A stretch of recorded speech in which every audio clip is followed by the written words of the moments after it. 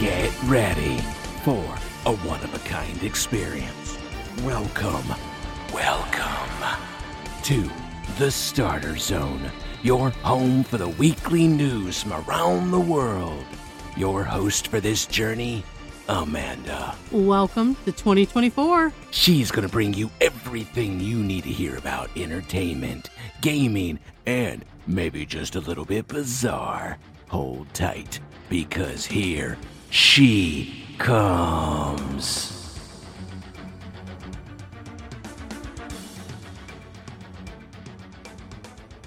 Thank you so much, Raven, for that warm welcome. Hello there, my friends. Good day to you all. Welcome back to the Starter Zone. I am your guide, Amanda. Great to see you all after the New Year's, and welcome to 2024. And now it is time to bring you some headlines from all of the entertainment news sources. So today is the 4th of January. Let's take a look at some of the news we will be covering. Taylor Swift has broken another record. Kelly Clarkson helps with a wedding. We've got a coach in the strip clubs, some bad refereeing, a misbehaving NFL team owner, a new boss at Activision. Paula Abdul is filing a lawsuit. We have a little bit of a shakeup at the box office and more. Get comfy, my friends, and let's get started.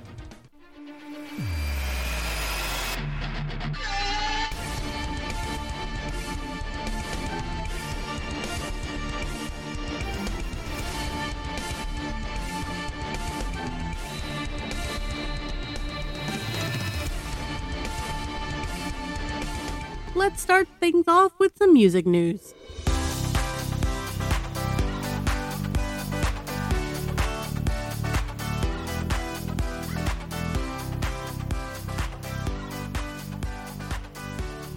Taylor Swift, she's been a pretty busy lady this last year.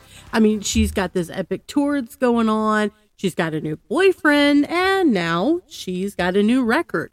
Taylor has broken Elvis Presley's long-standing record for the most weeks spent atop the Billboard 200 album chart by a solo artist. She set the new mark of 68 total weeks as 1989 Taylor's version landed on top of the chart for a fifth time in the final full tracking week of 2023.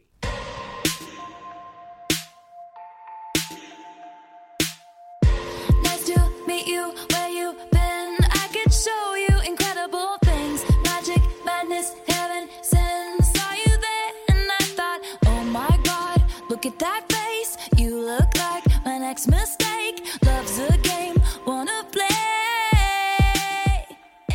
Pretty impressive numbers, but although Swift set the new record for an individual, the ultimate high water mark among all artists is still held by the Beatles, whose albums have spent 132 weeks on top of the Billboard 200. Presley's 67 weeks now puts him in second place among solo recording artists and third place among all acts. 1989 Taylor's version registered about 98,000 album equivalent units for the week ending on December the 28th. And of those 98,000 units for the week, 61,000 were in full album sales. Now, that was boosted by this last-minute surge of Christmas gift purchases. Merry Christmas to those lucky fans, right? So let's switch over to Kelly Clarkson. Now, Kelly is currently performing a series of concerts in Las Vegas.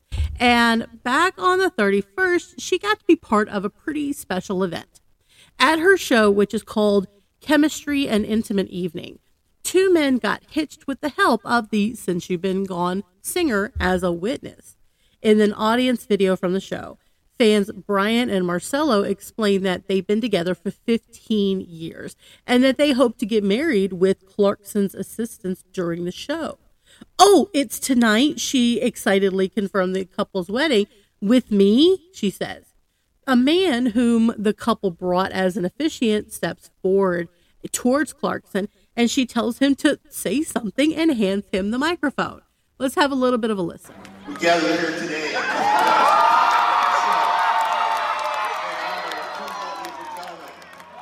We want to claim the love tonight, forever.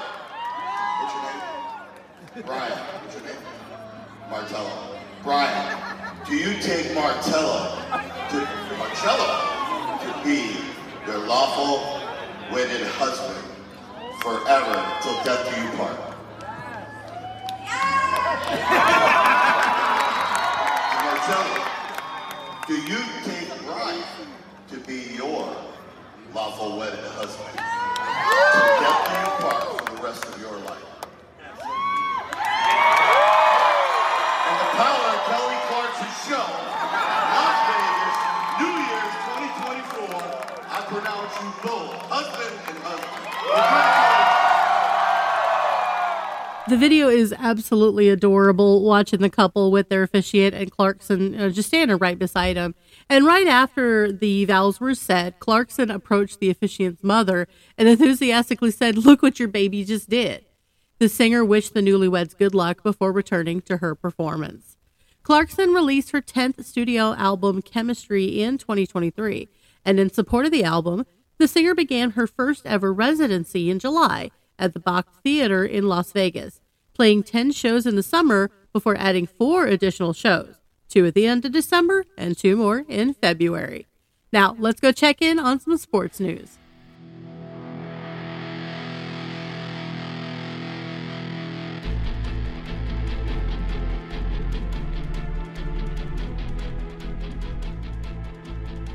In the great state of Texas, sports are just a very big thing. It's a very big part of everyday life. And being a coach of a Texas team can just bring this sense of power and prestige, even at the high school level.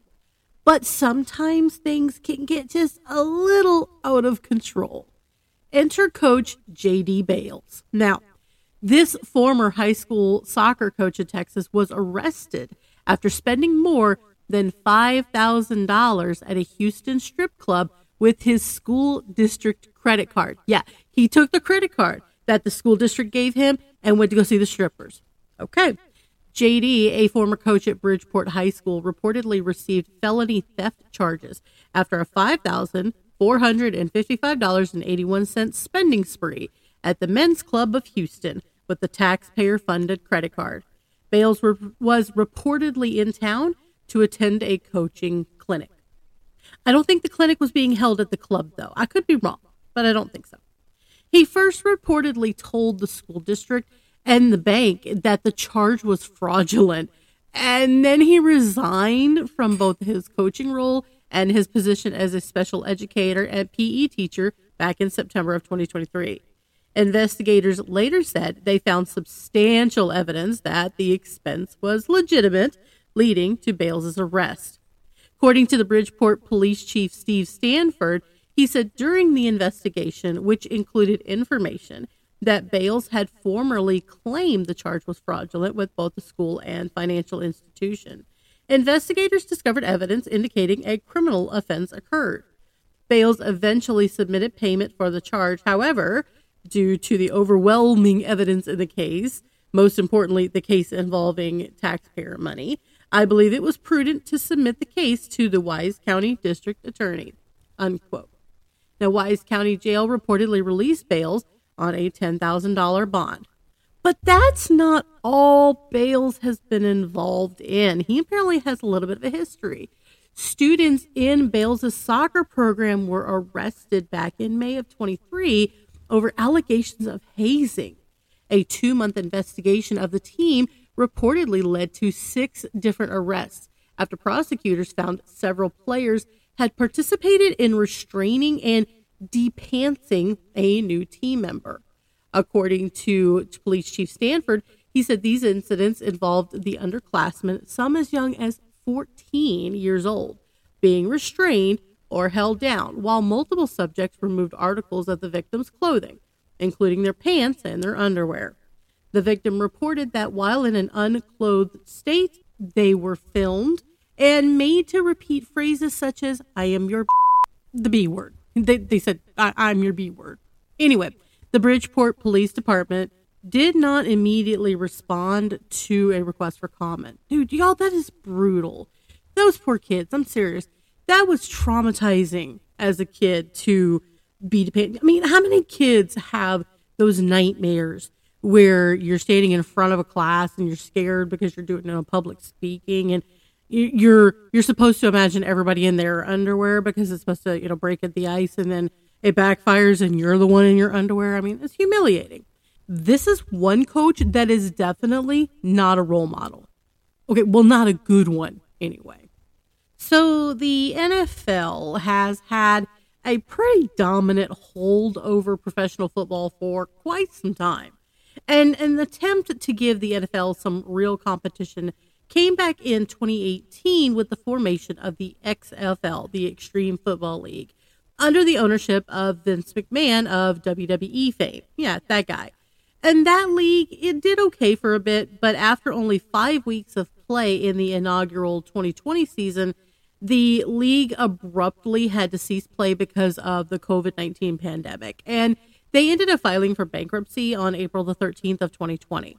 Now, also, the United States Football League, the USFL, was formed in 2022, and in its 2 seasons of operations as a standalone league, it operated 8 teams. That league was owned by the National Spring Football League Enterprises Company, LLC, which is a subsidiary of Fox Corporation's sports unit, Fox Sports. Now, as for the XFL, in August of 2020, actor Dwayne Johnson, also known as The Rock, along with longtime business partner and ex-wife Dany Garcia, led a consortium to purchase the XFL for $15 million. The league resumed play on February 18th of 2023, positioned as a minor league. But Johnson, he had some bigger plans. If you smell what The Rock is cooking. Oh, he had something cooking, all right. He had a business deal ready to go. On September the 28th of 2023, the XFL announced its intention to merge with the USFL. And on November the 30th of 23, the leagues issued a statement that they had completed the antitrust review process in connection with the proposed merger and intended to play a combined season kicking off Saturday, March the 30th. And they were finalizing the terms of a definitive agreement. On December the 31st, the name of the combined league was confirmed as the United Football League, with each component league surviving as a conference within the UFL. The 2024 UFL season is scheduled to begin March 30th of 2024, with a matchup between the 2023 XFL champion, the Arlington Renegades, and the 2023 USFL champion, the Birmingham Stallions. Dwayne Johnson and Dany Garcia revealed the plans on Fox's NFL pre-game show, confirming that the league would broadcast on Fox, ESPN, ABC, and Fox Sports 1. However, specific details about the number of teams and the representing cities are being held a little close to the vest and will be revealed in a later date. I think, honestly, this could be successful.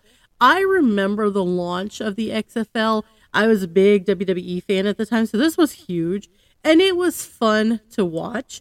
I think there was just a little too much wrestling involved for people to really take it seriously, but I think they played the cards right. This could be absolutely huge, and maybe we'll see a true competitor to the NFL. In that case, there's only 87 more days until official kickoff.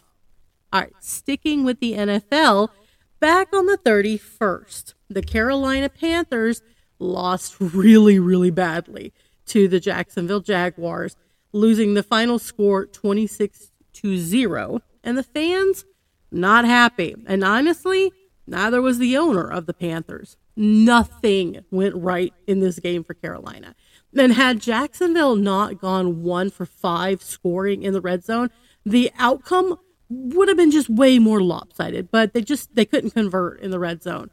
Bryce Young, quarterback for Carolina, he completed 19 of 32 passes for a total of 112 yards with an interception, and he was sacked 6 times. That brings his season total to a whopping 59 sacks. Carolina even had issues before the coin flip. Kicker Eddie Pinheiro injured his right hamstring in the pregame warm-up and was unable to go. Cornerback J.C. Horn had a bad toe, late scratch after warm-ups. Guard Cade Mays left with a finger injury. Then linebacker Marquise Haynes, a 6-year pro who grew up in Jacksonville, was carted off the field in the third quarter with a concussion. Defensive lineman Derek Brown got ejected, along with Jacksonville left tackle Cam Robinson late in the fourth quarter. They kind of got into it and ripped off each other's helmets after a play. So yeah, that's an ejection.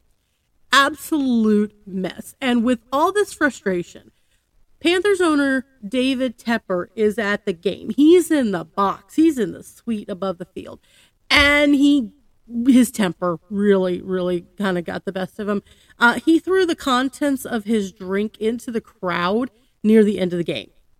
The reaction came after the rookie Bryce Young was intercepted with less than 3 minutes to play.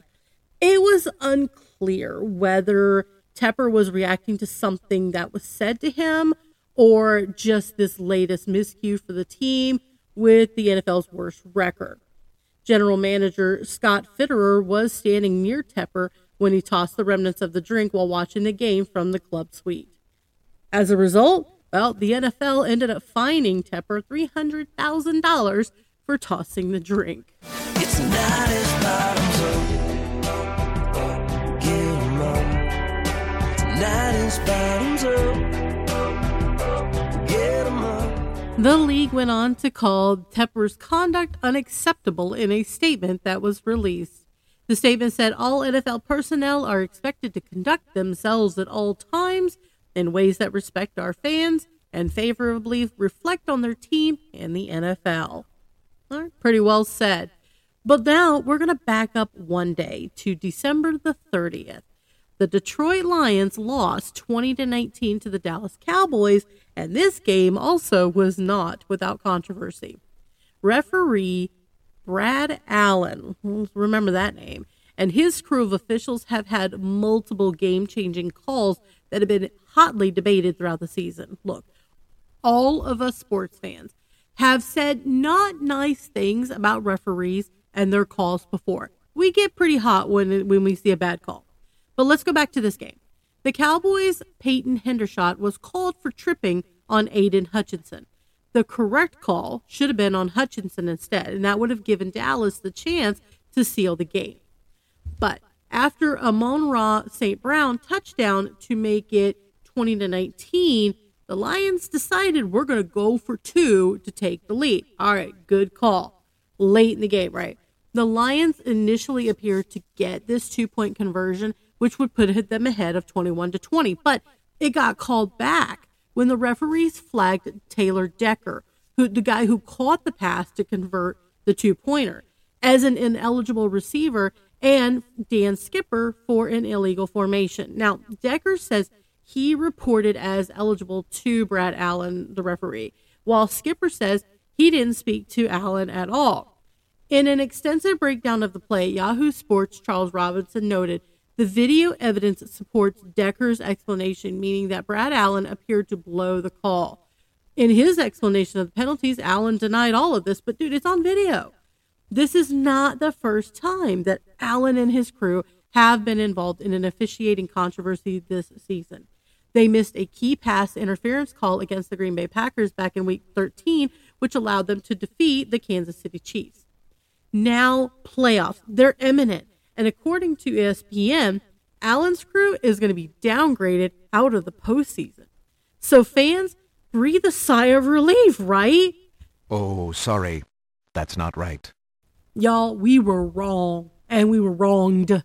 According to ESPN's Adam Schefter, Allen and his crew have been assigned to officiate Saturday's game that's coming up on, this one's January the 6th, between Pittsburgh Steelers and the Baltimore Ravens, which is being aired nationally on ESPN and ABC. So just 1 week after an officiating mess that could possibly cost the Lions a win, Allen is being given a national TV assignment. The NFL just doing what they do best, giving its fans more of what they don't want. All right, our next story, this one's a really sad and tragic one. Bear with me here. Let me introduce you to 32-year-old Olympian Melissa Hoskins. At the age of 23, just 6 years after she started cycling competitively, Hoskins competed and medaled in several world championships and actually finished 4th in the 2012 Summer Olympics back in London. She went on to win the World Championships in 2015 before also competing in the 2016 Summer Olympics in Rio. 2 years after that, Hoskins married her husband, fellow Olympian and cyclist Rohan Dennis, in 2018. And in the last 5 years, the couple, they've welcomed 2 children in the world. Sounds wonderful, right? Wouldn't be telling you the story if it was all sunshine and roses, now would I? The Australian Olympic Committee released a statement on Twitter saying that Hoskins had reportedly passed away on December the 30th of 2023. And her husband, well, he's been arrested in connection with her untimely passing. Excuse me? Say what again? According to The Guardian, Hoskins was reportedly hit by a car in Adelaide in Australia back on Saturday the 30th. She was rushed to a nearby hospital with severe injuries, but she later died in that hospital. So now the husband, Dennis, he is facing charges of, let me read these properly here, causing death by dangerous driving, driving without due care, and endangering life. What caused this accident is completely unclear right now, as are several other details of the case. Now, Dennis was released on bail, and he has to appear in the Adelaide Magistrates Court again in March. So what police are alleging is that Hoskins jumped onto the bonnet or the hood of the car and reached for a door handle before the car was driven away and fell to the ground. It's also being further alleged that the mother of 2 may have been dragged along the road by the vehicle, which is just horrifying. I mean, so now the obvious question that I have is, why did Hoskins jump onto the car? Not into the car, onto the car. To me, reading this, the basic info release indicates that this is an argument that got out of hand with seriously tragic consequences. My condolences to the family and especially the kids in this situation. I don't necessarily want to hear more information, but I really do because I want to find out what happened. So this is going to go on the watch list because I want to see how this one ends. We're not going to hear much of anything else, I don't think, until he goes back to court in March. So a little bit of a wait, but really sad, tragic news. That's just absolutely horrifying to think she jumps onto a car, ends up getting dragged. Just awful. All right, let's go ahead and move on to a little bit of entertainment news.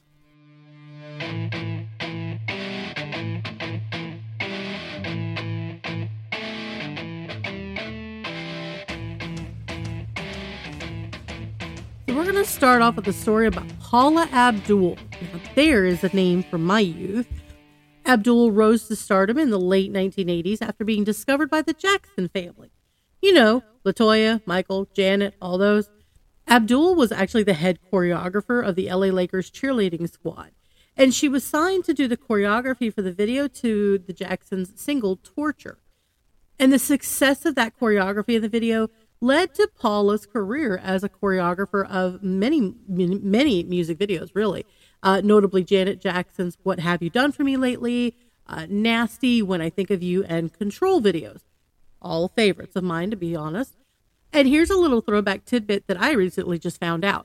Paula also choreographed sequences for the giant keyboard scene that involves Tom Hanks' character in Big of 1988. You remember that big, huge, he danced on the thing. Him and there was one other guy in this toy store. They're playing the keyboard with their feet. She choreographed that scene. That scene is iconic, and I had no clue she had anything to do with that, and that's just absolutely awesome.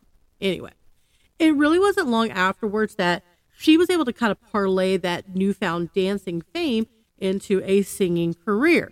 And her videos, to me, were always a pleasure to watch. I mean, she's really just that good. There was even that really racy one. Y'all remember that? He's a cold-hearted snake.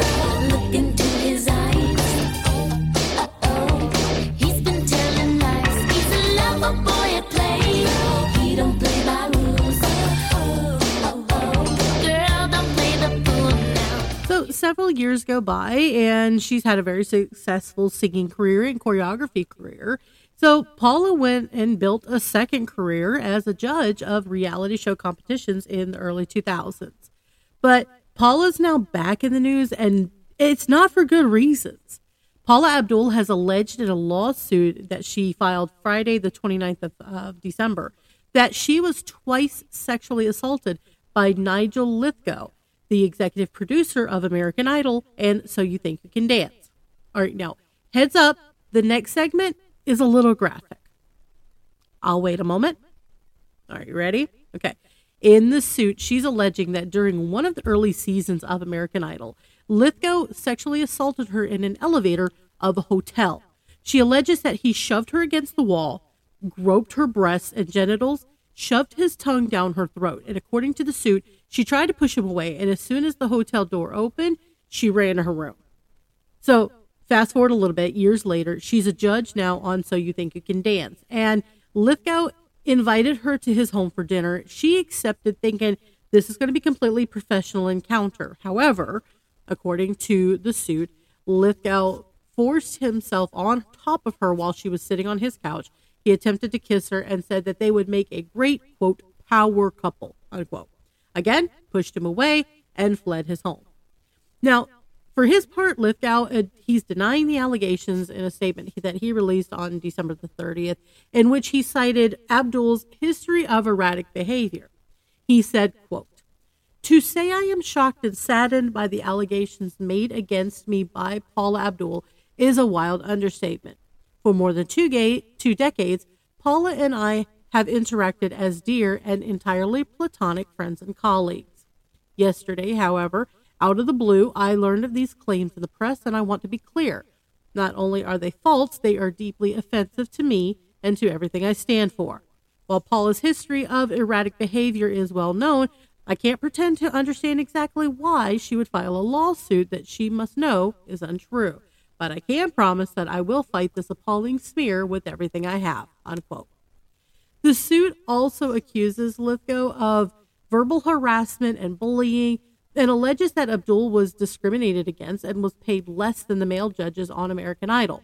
It further alleges that the show would have been edited in a misleading way that made her kind of come across as really inept.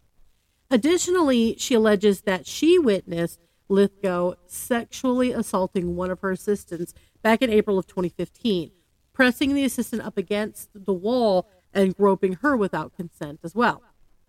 The lawsuit states, quote, "For years, Abdul has remained silent about the sexual assaults and harassment she experienced on account of Lithgow due to the fear of speaking out against one of the most well-known producers of television competition shows, who could easily break her career as a television personality, and of being ostracized and blackballed by an industry that had a pattern of protecting powerful men and silencing survivors of sexual assault and harassment," unquote. The suit alleges that Lithgow's behavior was common knowledge and even cited a Mad TV parody in which Lithgow was seen harassing the contestants on the show. According to the suit, Lithgow called Abdul once and taunted her, saying it had been 7 years and the statute of limitations had run out. Abdul signed a non-disclosure agreement as part of her employment on both of the reality shows, which prevented her from disclosing confidential or derogatory information. But Abdul filed the suit under California's Sexual Abuse and Cover-Up Accountability Act, which created a 1-year window to file certain sexual abuse lawsuits that would have otherwise been outside the statute of limitations. And the deadline to file was December 31st. If I recall correctly, New York has also enacted a similar thing. So we saw a rash of lawsuits pop up towards the end of the year, alleging a lot of similar things for different people. We're going to be covering all those as those pop up as well. But that's not all. Abdul is also suing 19 Entertainment, Fremantle Media North America, American Idol Productions, and Dance Nation Productions. The suit's alleging that these companies failed to take steps to discipline Lithgow and protected him from accountability. She's not the only one. 2 more women have filed sexual assault lawsuits against Nigel days after Paula filed her lawsuit. On Tuesday, January the 2nd, Jane Doe KG and Jane Doe KN accused Lithgow of sexual assault, battery, sexual harassment, and negligence stemming from an alleged attack in May of 2003. At the time, they were contestants on ABC's talent show competition All-American Girl, which aired for only one season in 2003 and was produced by Lithgow. In the lawsuit filed in the Los Angeles Superior Court, Lithgow is referred to under the pseudonym John Rowe N.L. The Jane Does allege that Lithgow drove them to his home in Los Angeles after the All-American Girl finale party instead of a studio to meet the others, according to the documents obtained by USA Today. Once they were at his home, the contestant said that he made several sexual advances to both of them, including an attempt to kiss Jane Doe KG and pushing her body really close to his. The contestants did not consent to that contact on any occasion, according to the filing. Pretty heavy accusations coming in for this producer, and I'm wondering now if more accusers are going to come forward, especially with this whole California Act. But I know the deadline was the 31st. That just means that maybe they haven't been reported on yet. You always want to presume, and this is a word of caution, you always want to presume innocence when a potential crime has been committed. But even I'm going to admit, it's kind of hard to ignore when more and more people start telling their stories. So that one, it's going to take a little bit to see a resolution. I'm almost expecting to see a settlement out of court just due to the nature of the accusations as well as how many are starting to come out. I mean, so far we only have the 3. And you could say that they're just all like, oh, she put hers in. We're going to dogpile on that and see if we can get some money out of it. It has happened before, but I'll check back with this one as we find out more information. Let's head over now and download some gaming news.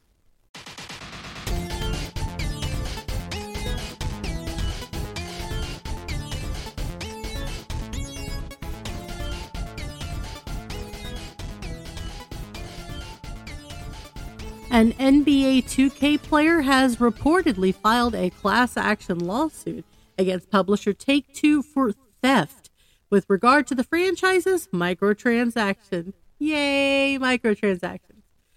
Microtransactions have just become this big hot button issue within the gaming community throughout recent years with the rise of online gaming and particularly the prevalence of live service and mobile games. Many of the biggest modern games also now include these microtransactions, in some form, ranging from EA Sports' Football Club's Ultimate Team mode to cosmetics in games like Mortal Kombat 1. But now one fan is taking legal action against the sports gaming juggernaut. Like many modern sports games, the NBA 2K series heavily features microtransactions as part of its online gaming mode. Players can use the NBA 2K's in-game virtual coin currency to upgrade their players in the My Career mode, allowing players to purchase skill points to make their in-game characters just better. The game's My Team mode functions pretty similarly to the Ultimate Team gaming mode found in EA Sports' games, which allows fans to purchase packs to add in-game players to their team. But now there's this one fan, a really young guy, and his mom are taking Take-Two to court over these, what they call predatory microtransactions. This is being reported by Axios. There's a minor in California being represented by their mother, and they have officially filed a class action lawsuit against Take-Two over the microtransactions. And the lawsuit focuses in particular on this virtual currency and the inability to carry games over from one of the annual games to the next one. So if they buy something in 2K22, they can't move it over to 2K23. With me so far? Okay. Lawsuit refers to Take-Two as unfair, illegal, and greedy, also citing the closure of older games' online servers. The removal of any leftover currency is classified as theft within the suit, serving as the main basis behind the legal complaint. So they're saying you can't transfer this currency from one game to another. So what do you do when they shut down the servers, but you still had currency left over in your bank? Okay, I get where they're coming from. So the newfound legal action against the NBA 2K publisher would not be the first time that a disgruntled fan has taken Take-Two to court. Now, last year, NBA 2K's virtual currency was the subject of a similar lawsuit, taking aim at the pricing of the NBA 2K games in addition to the currency. The 2022 suit held a similar claim regarding the predatory nature of the microtransaction-based online gameplay, despite retailing for the same price as other AAA games. But the lawsuit was eventually settled through arbitration, with the resolution of that settlement not known to the public. We weren't told what happened with that. Take-Two's upcoming legal predicament is coming as NBA 2K franchise's newest entry has seen this really rocky start. The earliest months following the launch of NBA 2K24 has just been plagued with bugs and glitches, causing a huge amount of fan backlash. NBA 2K24 even became Steam's lowest rated game, taking the dubious honor away from Overwatch 2, with many fans calling 2K24 a copy-paste of the previous year's game. Now, NBA 2K24's launch woes look to continue, as Take-Two is going to have to defend itself in court. Now, speaking of the 2K franchise, January 3rd was a pretty sad day for WWE 2K fans, as that's the day the online servers for 2K22 shut down. There was a lot riding on 2K22 prior to this game's launch, and it was the first WWE 2K game after the disastrous 2K20 game, and reports indicated that the WWE was even considering the game a make or break for 2K Sports. Had 2K22 failed to meet expectations, it was actually believed that the WWE video game license would be shopped elsewhere, potentially to their competitor EA Games. However, WWE 2K22 released two mostly positive reviews and has been generally hailed as a major return to form for the popular wrestling game series. Not only did WWE 2K22 enjoy a positive reaction from the fans and the critics, it also had really strong sales, ensuring that the video game license was going to stay with 2K for at least the foreseeable future. Now, WWE 2K22 was followed up by 2K23, which was also really well received. 2K Sports has been on a roll with the WWE video games these past couple of years, which makes the shutdown decision of the 2K22 online servers so soon really just disappointing and a little confusing. Well, this past September, it was announced that the 22 servers would be shut down on January 3rd. And with this being less than 2 years after 2K22 first launched, fans, they were understandably outraged. But ultimately, the decision to shut down the online servers was not reversed and went forward.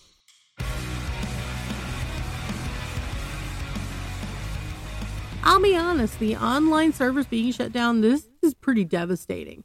I mean, while us fans are still going to have access to the offline content, we're going to lose the ability to play matches online and download community creations. These were some pretty key components of the 2K22 experience, and so to have them being taken away less than 2 years after the game's been on the market, just absolutely frustrating. But it also is making us lose a little bit of faith in the future of these 2K installments. After all, why should we invest our time and our money on a game if the online functionality is going to go away before it's even 2 years old? The tweet announcing the closure of the servers ended with a plug for WWE 2K23, which, as one might imagine, kind of rubbed us a little bit the wrong way. And there are many of us who are still a little worried that 2K23 is going to suffer a similar fate not long after 2K24 comes out, though that's going to remain to be seen. Maybe there was something going on in the background we didn't know about that they felt best to go ahead and just shut the servers down.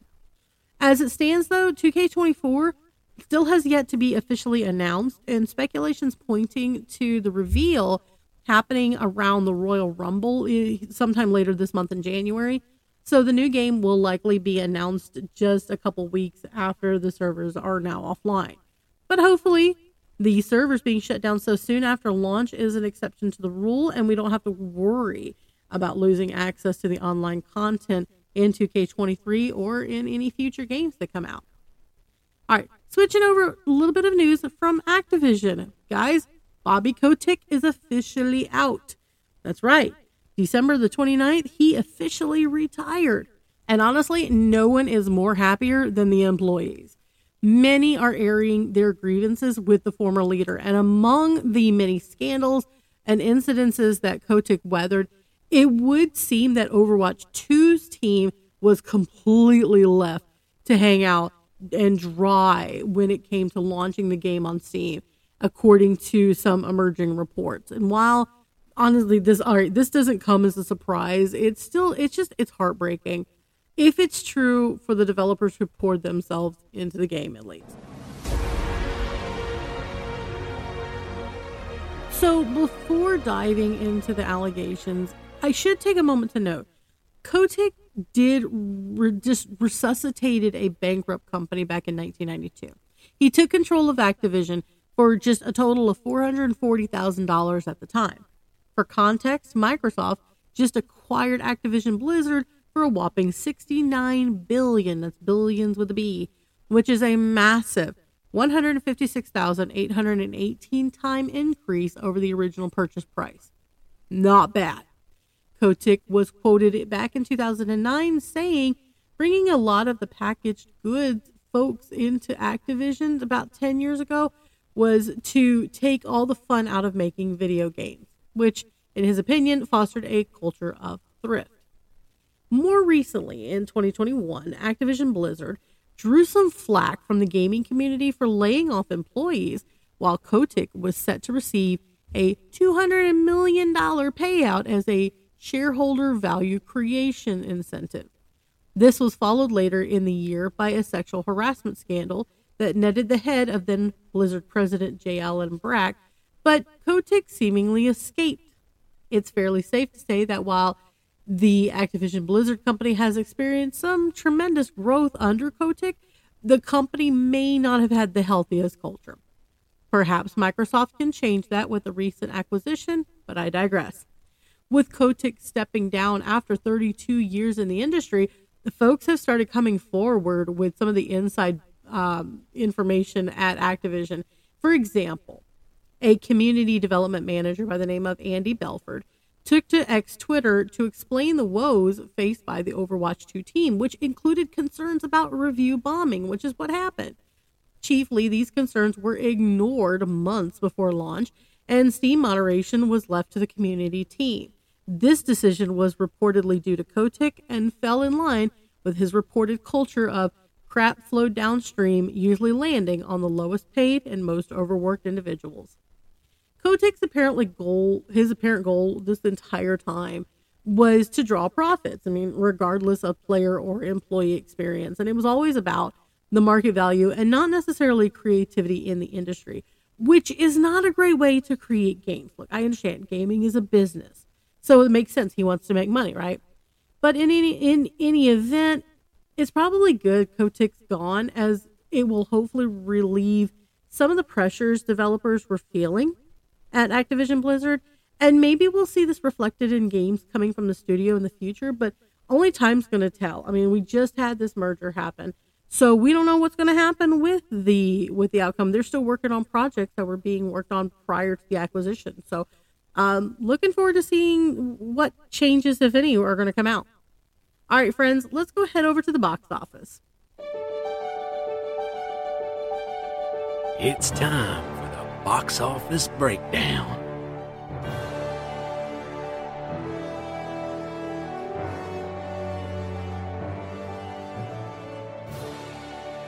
Last weekend in the box office was a pretty big one for Aquaman 2's release, but could it continue to ride the wave and stay number one?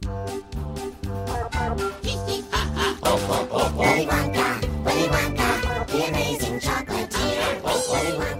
Willy Wonka. Well, if that wasn't clear enough, Hollywood closed out an up and down 2023 with Wonka regaining number one at the box office.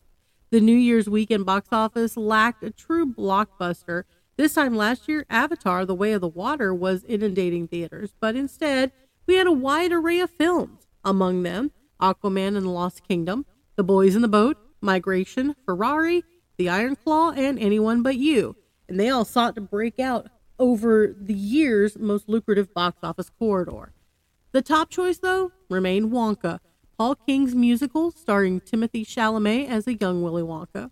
In its third weekend, the Warner Brothers release collected an estimated $24 million Friday through Sunday and $31.8 million factoring in estimates for the Monday holiday of New Year's Day, which brings the film's domestic total to $142.5 million.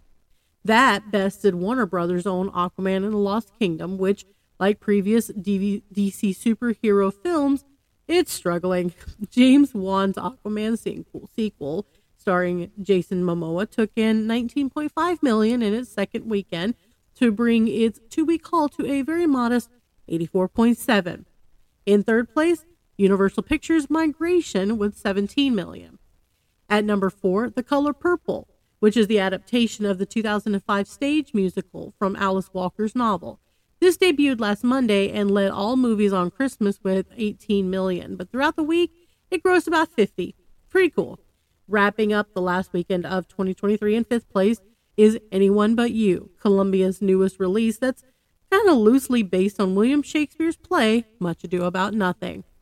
So here we are in 2024, and it's pretty loaded with upcoming releases that a lot of people are looking forward to.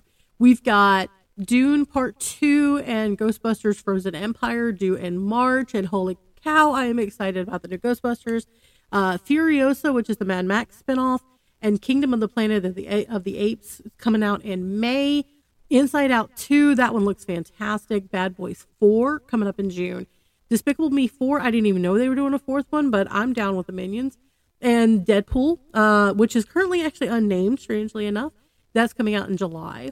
We've got Beetlejuice 2, Joker 2, and Gladiator 2 all throughout the rest of the year. And that is just a small snippet of what's to come. This should be a pretty great year for the box office. All right, guys, let's go take a look at some of our odd news for the week. And now for something different. Well, college football bowl season is in full swing, and it's really great to see the players and fans having a little bit of fun.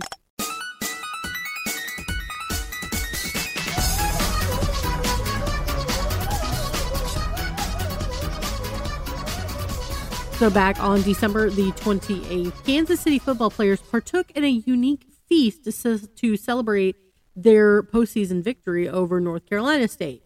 So the celebration occurred after the Wildcats beat the Wolfpack 28-19 in the Pop-Tart Bowl in Orlando, Florida.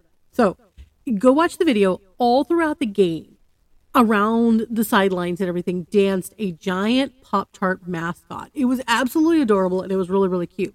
Now, during the post-game celebration, fans and players just stared at this giant toaster that was just above this midfield logo in the minutes after the final whistle. So this thing's dangling over the logo. A person wearing a Pop-Tart costume eventually ascended up to the toaster slot, prompting sparks and smokes. This thing starts kind of going off. The mascot then dropped back down into the slot. Seconds later, an edible version of the mascot slid out from the front of the toaster. Wildcats coach Chris Kleeman and his players then started scooping up handfuls of the frosted treat as part of their unique post-game meal. This honestly was one of the most clever post-game events I have ever seen. Congratulations to the Wildcats for the Pop-Tart Bowl win. I hope that thing was delicious. Y'all like the mascot. Now, here's a question. Y'all, you've lost a possession before, right? I'm talking like your wallet, your phone, keys, maybe your sanity. And I'd say a lot of the time we would find these things, right? But here's a real kind of a fun lost and found story. Workers have been remodeling a movie theater in Atlanta, Georgia, and they found something surprising behind a wall. A wallet that was lost by a patron 65 years ago. A contractor found the old wallet behind a wall at the Plaza Theater and turned it over to the cinema's owner, Chris Escobar. Now, Escobar said the area where the wallet was found was likely a former lost and found area in the manager's office that had long since been hidden by previous renovations. Escobar told CNN it was like a portal back in time, talking about the wallet. And then realizing that this has been missing from this family of real people who lived in this neighborhood for 65 years, can you imagine if we found them? Well, he actually ended up doing some online research and discovered that the wallet's owner, Floyd Colbreth, died back in 2005 at the age of 87. But he was actually able to contact her daughter, Thea Colbreth Chamberlain, age 71. Chamberlain told the Washington Post, "I don't even know how to say how flabbergasted I am. It took a while for it to sink in." Chamberlain was only 6 years old when her mother lost the wallet back in 1958. The contents of the wallet include old family photos, a library card, and some raffle tickets. She said looking through the wallet brought memories of her mother flooding back. Chamberlain said, "She was in there. I know it sounds kind of hokey, but she really was." So not only did they find this mom's wallet, they found some pretty amazing memories for her daughter. That is fantastic.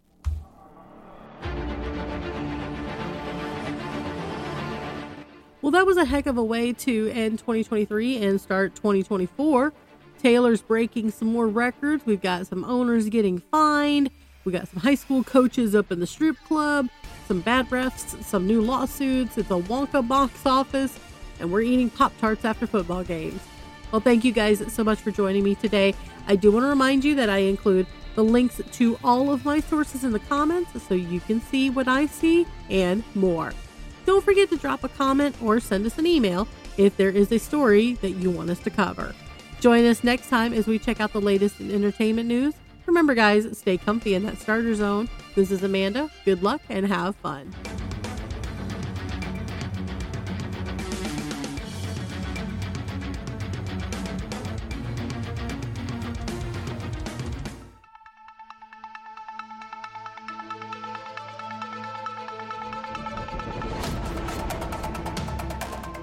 You have been listening to The Starter Zone with Amanda.